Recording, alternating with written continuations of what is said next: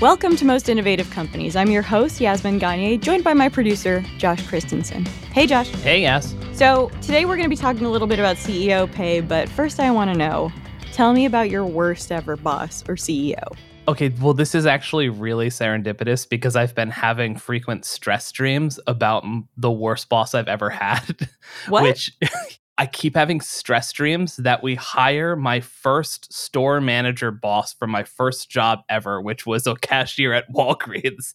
And I cannot for the life of me remember this guy's name, but he was just like a short, older white guy with a tiger tattoo on his upper arm. He sounds awesome. What was so bad about him? I mean, I think I've given enough. I think the tiger tattoo is really telling of his management style, but he was just like so mean to all of us 16-year-old kids working our first job ever. I'm just like, why? It's funny, I had a boss, I worked in politics for a while, who threw an internet router at me. Yep, yeah, you told me this story before. Yeah, that was rough. It's funny, you know, what's that quote? It's like, all happy families are the same, but all sad families are like sad in different ways or something. I've never heard that quote before.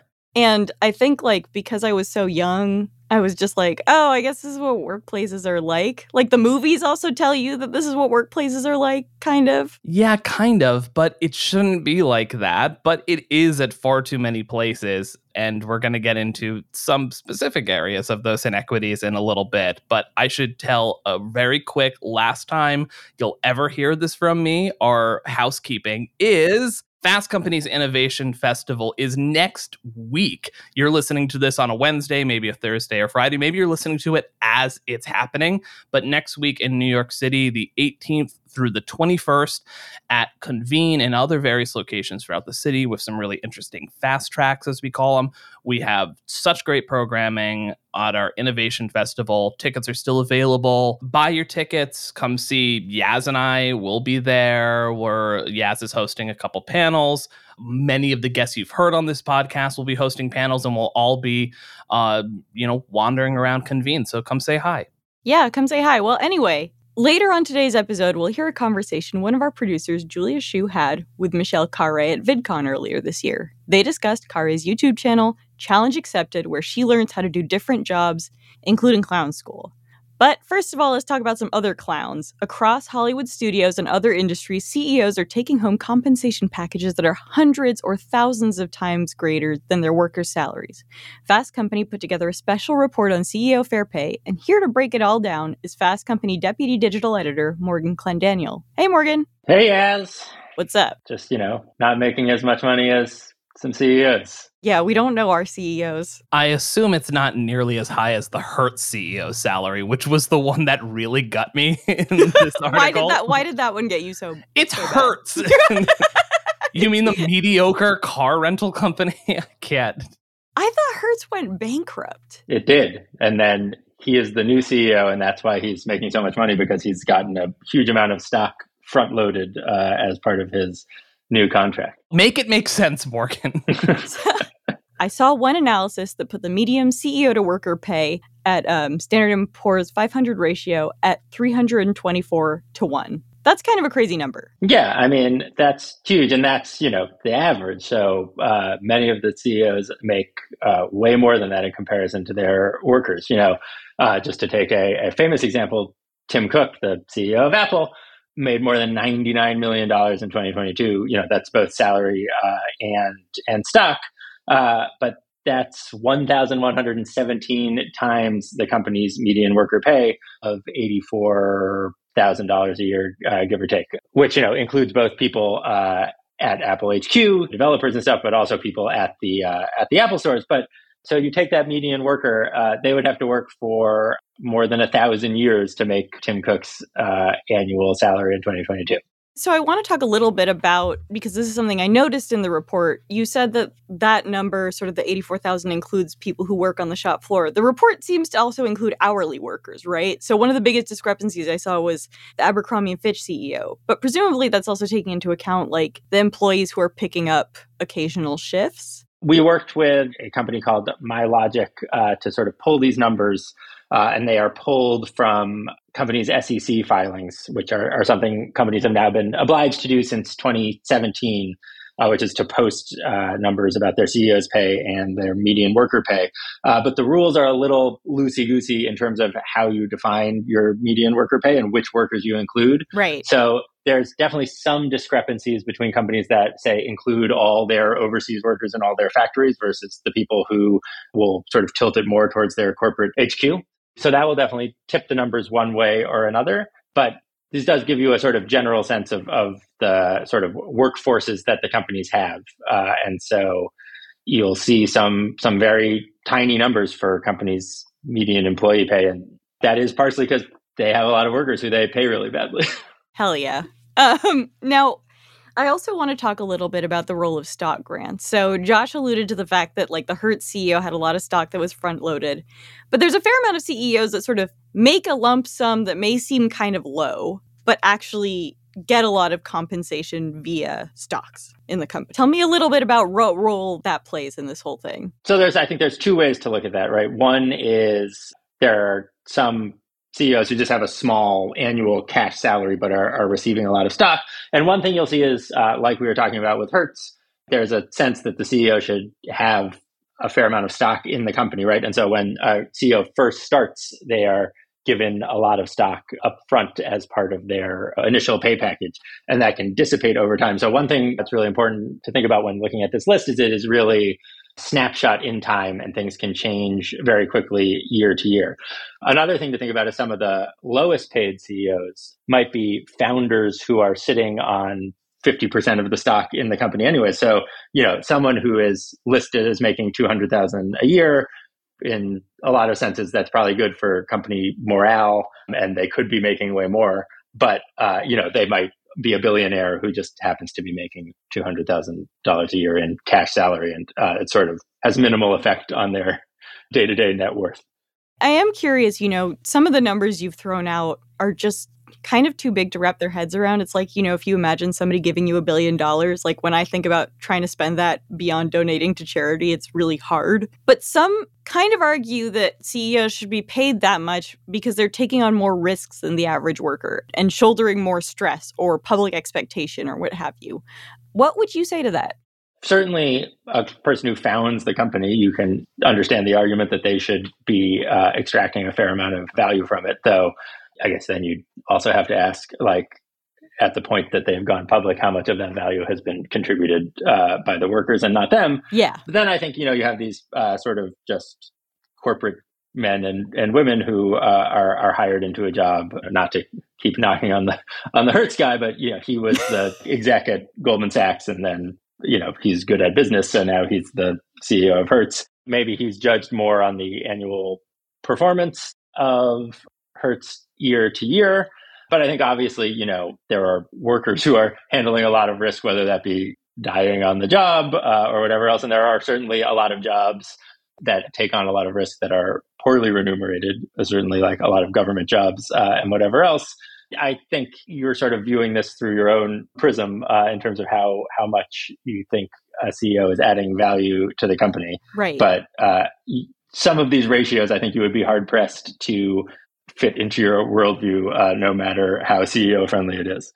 The owner of Ticketmaster, which has obviously been in the news for basically like price gouging tickets, and the amount of there makes an absurd amount in a ratio. But it's like, even if you can justify, they add that value, which I think is tough to say. I mean, there's just like the kind of broader like moral scope of it, like Yaz alluded to, is that there's no possible way, like, how much money do you need? That's where it comes down to. And I guess that's a different conversation than what you earn and what you're, we're a business magazine. We're not really necessarily equipped to handle the philosophical questions about what we owe to each other. But like, it's just, it's hard to wrap your mind around it from a logical or a moral standpoint.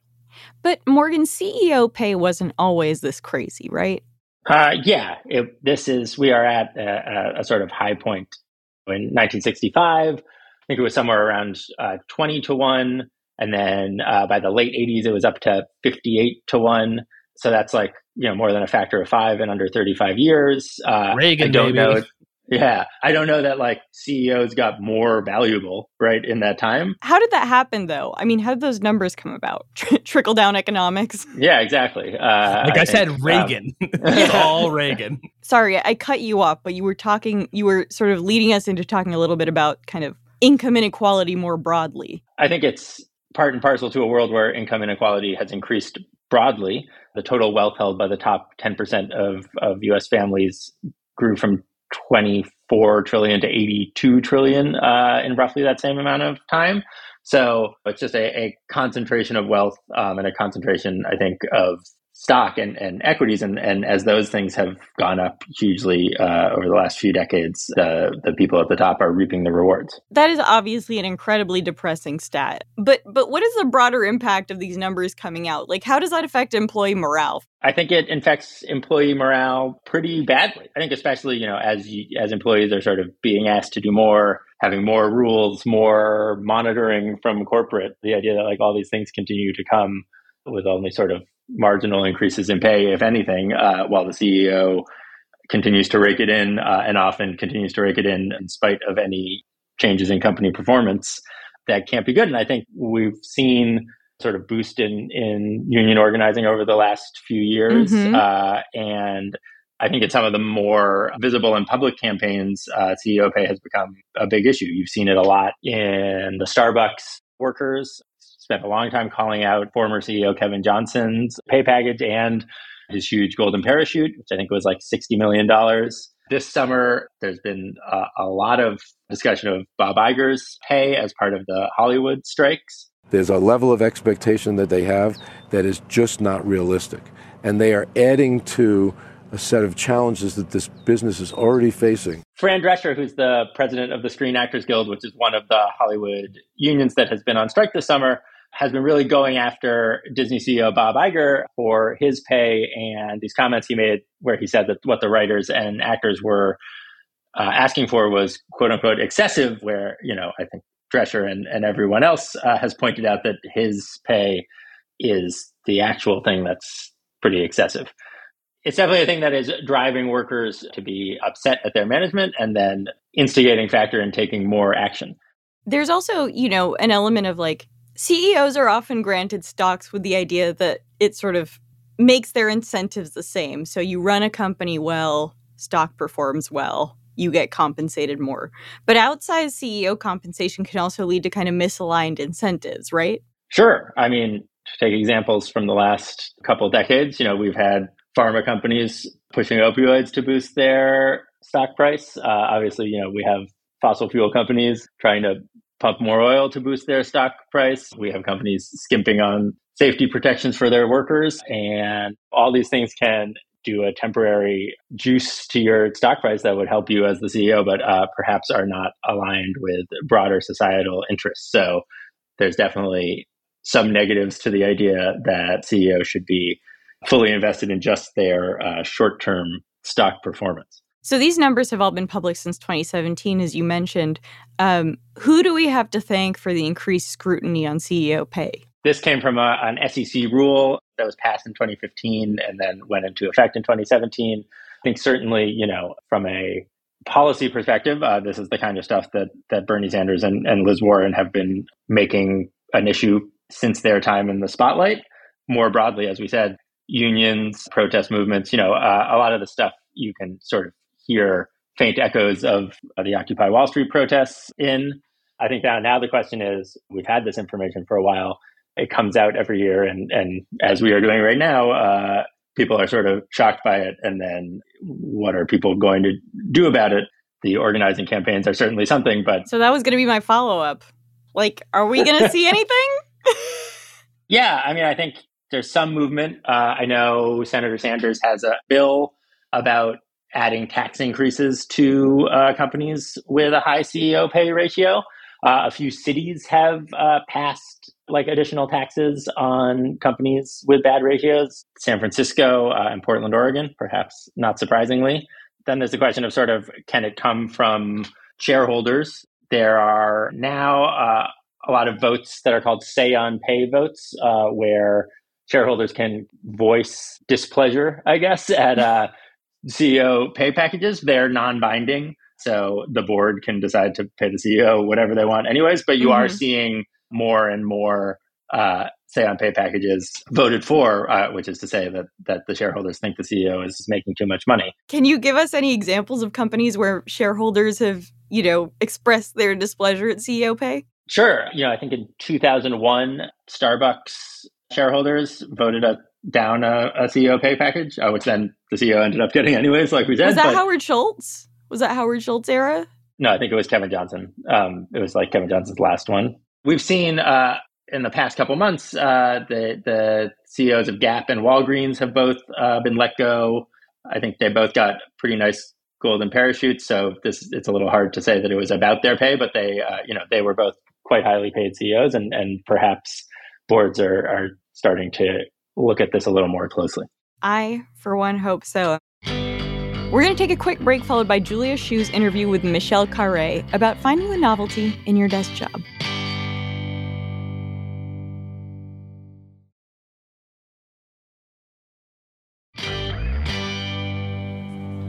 So before starting the channel, how much experience did you have in different work environments? Well, what's interesting is my YouTube channel is me trying a bunch of different jobs. So that's one thing. But before I had my YouTube channel, I worked for another YouTube channel, BuzzFeed, and I was a video producer there. And before that, I had a couple really cool internships. I interned at Google. I interned at DreamWorks Animation, and I also interned for Steve Carell. So I kind of had a bunch of different, both creative background job experience as well as corporate experience, and each of those had such unique value sets that I like to bring to the way that I run my own business today. What would you say about somebody who has just the same career? And I think a lot about my parents who stayed in the same job for their whole lives, and just talking to them about my career, and that it's already so different because they're not used to so many changes, and you're trying something new every time. Do you think it's kind of outdated to have the same thing the whole time? Or how would you bring novelty to something that is the same job you've had for a long time? Oh, yeah, absolutely. I mean, when I think about the times I was working for another company at my desk every day, it was always about finding novel experiences, even in the everyday. Something that my husband Garrett talks about all the time and has kind of become a mantra for my channel, at least, is that the people who experience the most novel experiences feel like their lives are longer because you have these tentpole memories to reflect on. And so something we try to do at the channel is create novel experiences all the time. But even when I think back to working at another company, the memories that are most powerful to me were those novel experiences and the moments when I took ownership and created opportunity for myself, or even decided, I'm going to helm this project, even though I haven't been asked to. Stepping outside of my comfort zone really made those positions really exciting. And how much do you think of that novelty is also physical change? Because I know there's so many videos where it's really stressful physical things. So many people just have a desk job or an office job. Having physical change is necessary to feel like something's changing? Or I think so, because I think that's why in the pandemic so many people found joy again by being able to work from home. And I think it's important for companies to listen to their workforce and employees and as to what your own passions are and how you can inject them into the workplace. And it could be as simple as, instead of working at my desk today, I'm going to go work in the office kitchen or something, or work outside.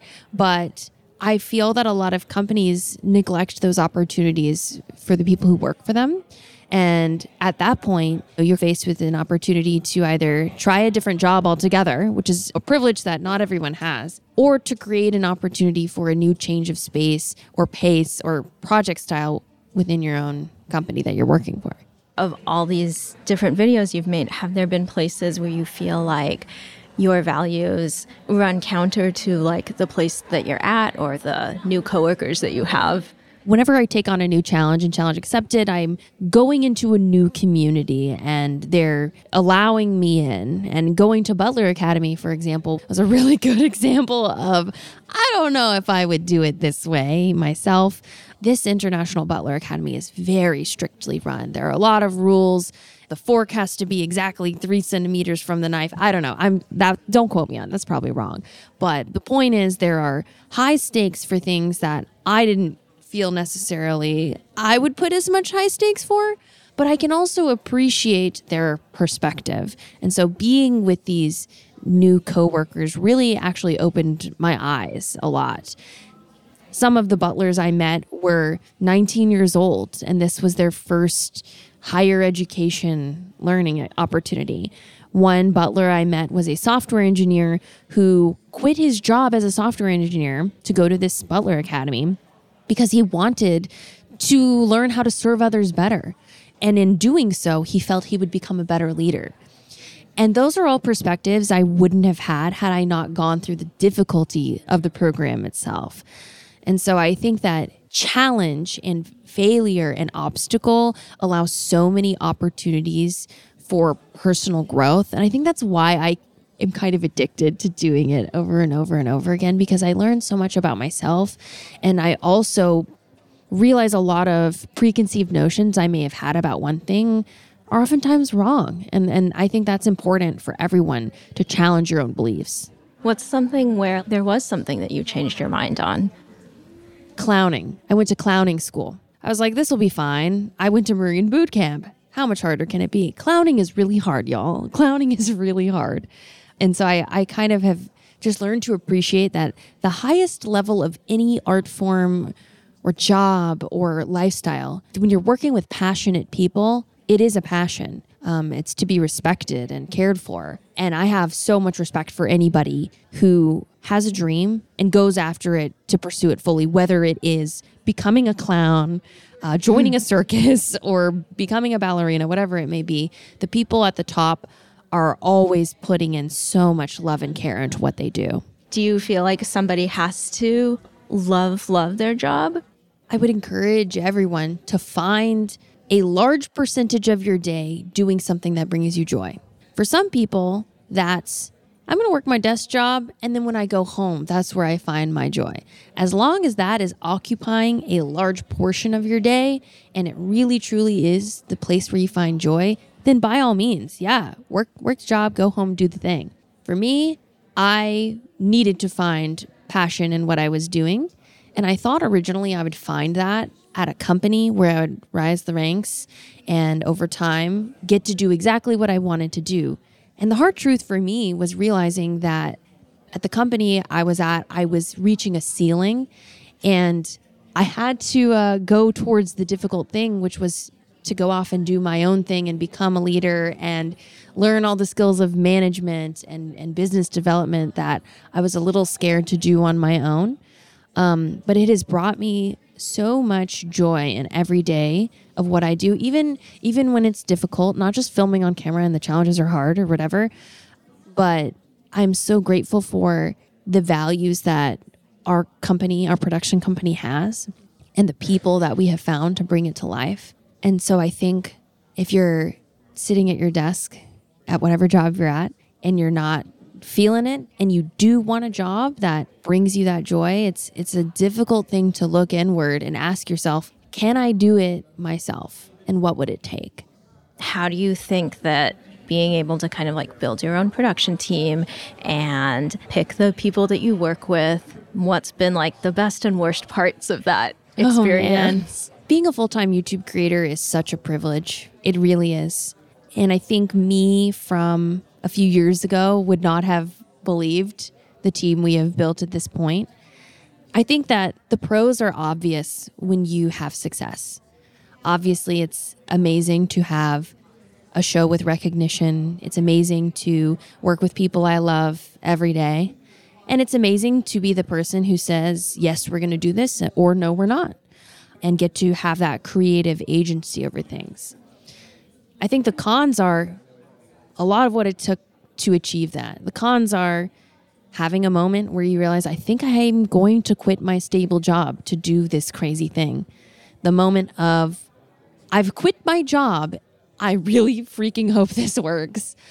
And then as you're growing and putting your head down, working with others, learning how to be a manager, learning how to be a leader, learning how to have really tough conversations with your peers, your employees, and also remaining firm in what I didn't like about my prior jobs I held, and in making sure we're not going to do that this time in my world.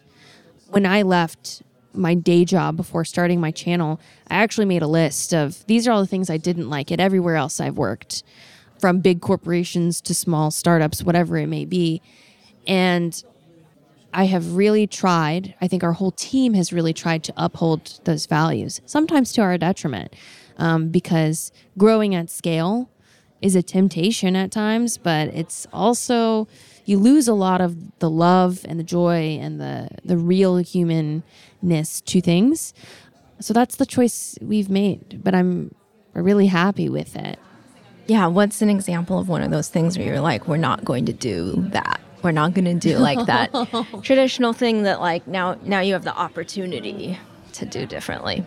Something I think that my husband, Garrett, is exceptional at, and we work together and run the company together. He's extremely good at speaking with everyone one-on-one and finding out their own needs. And at all the other jobs that I've worked at, if someone asks, oh, can I have this specific piece of equipment, or can I have this? It's always a huge bureaucratic process to get what you need, right?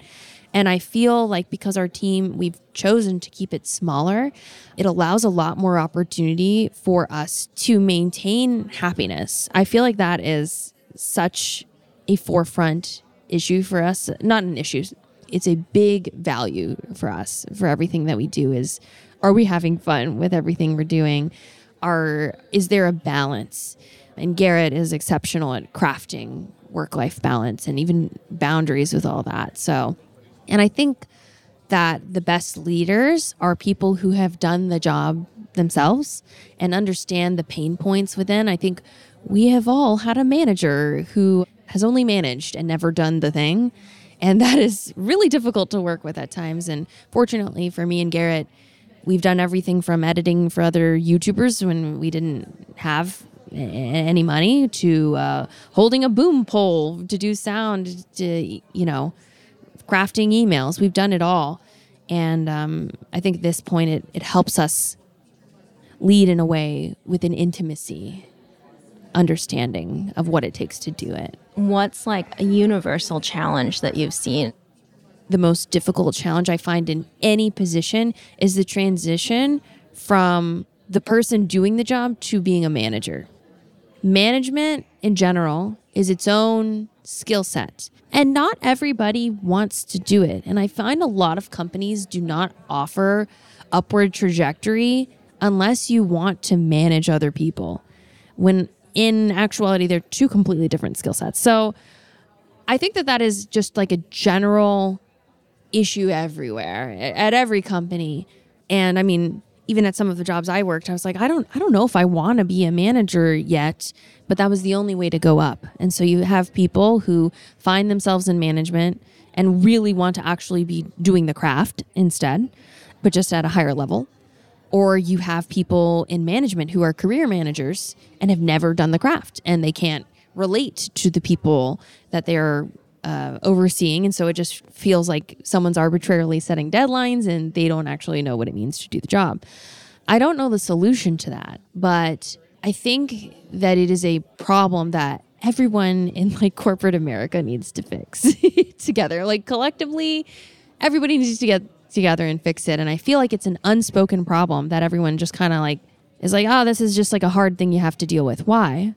Obviously there's management training, but to me that's kind of like the linchpin, the big obstacle to upward growth for every company. Yeah. What does like a clown manager do? A clown manager. Well, the clown school. they're actually, I guess they have a different corporate structure from the military. Yeah, that makes sense. It was like, well, someone must be like, I don't know, soliciting jobs for them and sending them out to like different places. Yes. They don't get to do as much clowning then, I guess. But the organizations where I've seen it most effective, like, let's take the military, for example. It's a very regimented, structured way of moving up, moving down, moving laterally there, which has its benefits and its detriments for everybody involved. But I think there's always a lot to be learned from an organization that's effective in what they do, especially, like, again, let's take the butlers. Could I be a butler? No. But do they do that job so effectively with the training they have? Yeah. And if you love it, by all means, become a butler. Is there one that you've tried where you could see yourself doing it long term? The profession, I don't even know if I could say this is a profession for me, but one of the challenges I really fell in love with was boxing. So I just did a video where I trained like an Olympic boxer for quite a while. And at the end, I participated in a fight in front of 15,000 live people in an audience and a lot of people watching online. And to me, this was a difficult thing to step away from when it was all over because I loved the training and so much. It was my ideal work environment. Maybe not the fight. That's not an ideal work environment, but the training. I was surrounded by people who I loved learning from. They pushed me in a way that only they could. They believed in me. And those are all things you want in a manager, right? Totally, and the balance it gave me between, I'm at my gym training, I'm bettering myself. I felt like I was bettering myself. And then I was also having that balance of going home and working on the computer. Like, it was an ideal work day for me. It was a perfect day. But the reality is that lifestyle and being a boxer is not sustainable for me, who is not a professional at it. It's extremely dangerous. I mean, I broke my nose in the fight, but I won. So it was a difficult thing for me to step away from, but it was a beautiful thing because I felt like, as I mentioned, I found managers who believed in me. I found a work day that was ideal for the things that I loved. And I felt like I was really operating at my prime during that. And so it was a really beautiful, happy accident to find that. Yeah. That's such a unique way to like find something that fits in all of those ways. And yeah, I wish everybody could find like such a supportive environment. Absolutely. I mean, I think it made me realize too that finding a community of people who bring you to your best is most important at all times, whether it's with your job or the people you hang out with after work. All right, we're back with Morgan, and it's time to wrap up the show with Keeping Tabs. This is where each one of us shares a story, trend, or company we are following right now. And Morgan, since you are our guest, what are you keeping tabs on? So mostly for the last month, I've been keeping tabs on CEO pay. And in between that, I have a 18-month-old. So the only other thing I am keeping tabs on is potty training. I'm so glad you didn't make a joke like my wife is the CEO of our home or something. Like I can't stand humor like that. Well, look, I am the CEO of potty training, and I'm taking a no-nonsense approach. Just kidding. She peed on the floor Not taking yesterday. any shit.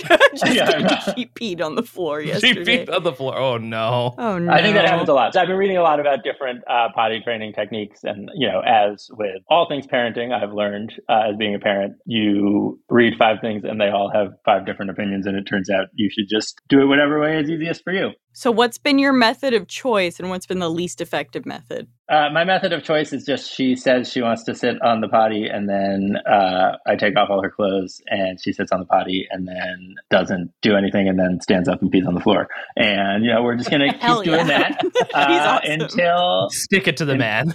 Yeah, we're going to keep doing that until we try something else. So your daughters revolt against CEO pay since you're the self-proclaimed CEO of potty training. And what's been the least effective method? probably the one you're doing potentially. Yeah, but I mean, we're just doing one right now. There's like one where they basically are like, clear your schedule for 3 days and they don't wear diapers and you're just like, fuck no. You at the beginning you're going to have some accidents and by the end of the weekend you're done. Seems like a thing that sounds crazy to me now, and in 3 months when I get frustrated we're going to do it and it will work, and then I'll tell everyone that they just have to do it. This is the Ozempic of potty training. Yeah, I mean, I don't know. Josh, what are you keeping tabs on?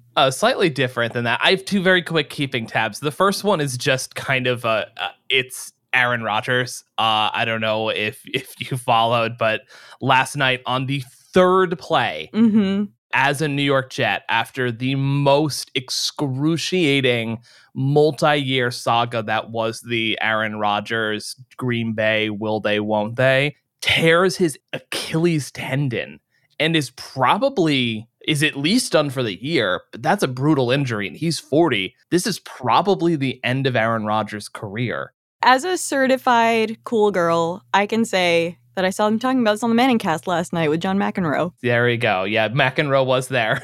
He was there to experience that. A bar in Wisconsin was doing like a special, like an anti-Aaron Rodgers special, where they said drinks would be on the house if the Jets lost. And so immediately after the injury on the 3rd play, people started buying huge amounts of drinks because they thought they would be free, but then the Jets actually won in overtime. Yeah. And so everyone had to pay. Oh my God. Yeah. That's awesome. It's wild. And then I have one last very quick one. Have either of you seen the music video to Back on 74 by Jungle? It's gone pretty viral. No, but I do like Jungle.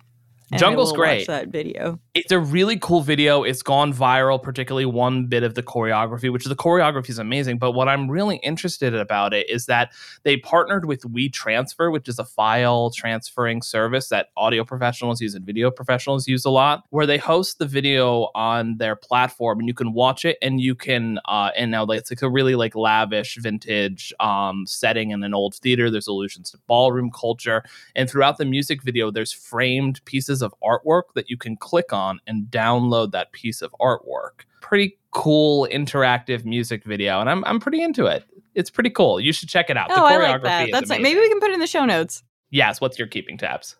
I actually have 2 for you. The first is simply a Daily Mail headline that I'm going to read verbatim. You are obsessed with the Daily Mail, by the way. I read the Daily Mail every single day, and I get a fair amount of story ideas from it. But horror author Stephen King claims his wife threatened to, all caps here, divorce him because he played Lou Bega's Mambo No. 5 on repeat.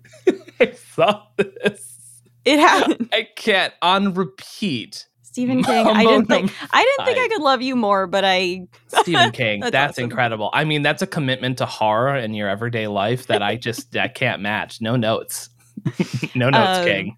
And my second is that Olivia Rodrigo's new album is good. It's so good. I love Olivia Rodrigo. My favorite lyric is probably, I want to meet your mom to tell her son sucks.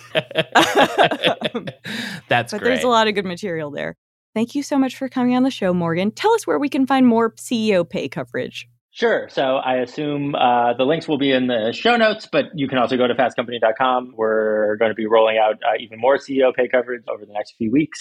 But you can find a list of every company on the Russell 3000, which is almost every publicly traded company in America, which you can search through and see every CEO and their salary. Most of the facts that we were talking about in this podcast are in a great article by Kristen Toussaint, sort of unpacks everything you want to know about CEO pay and whether it's fair or not.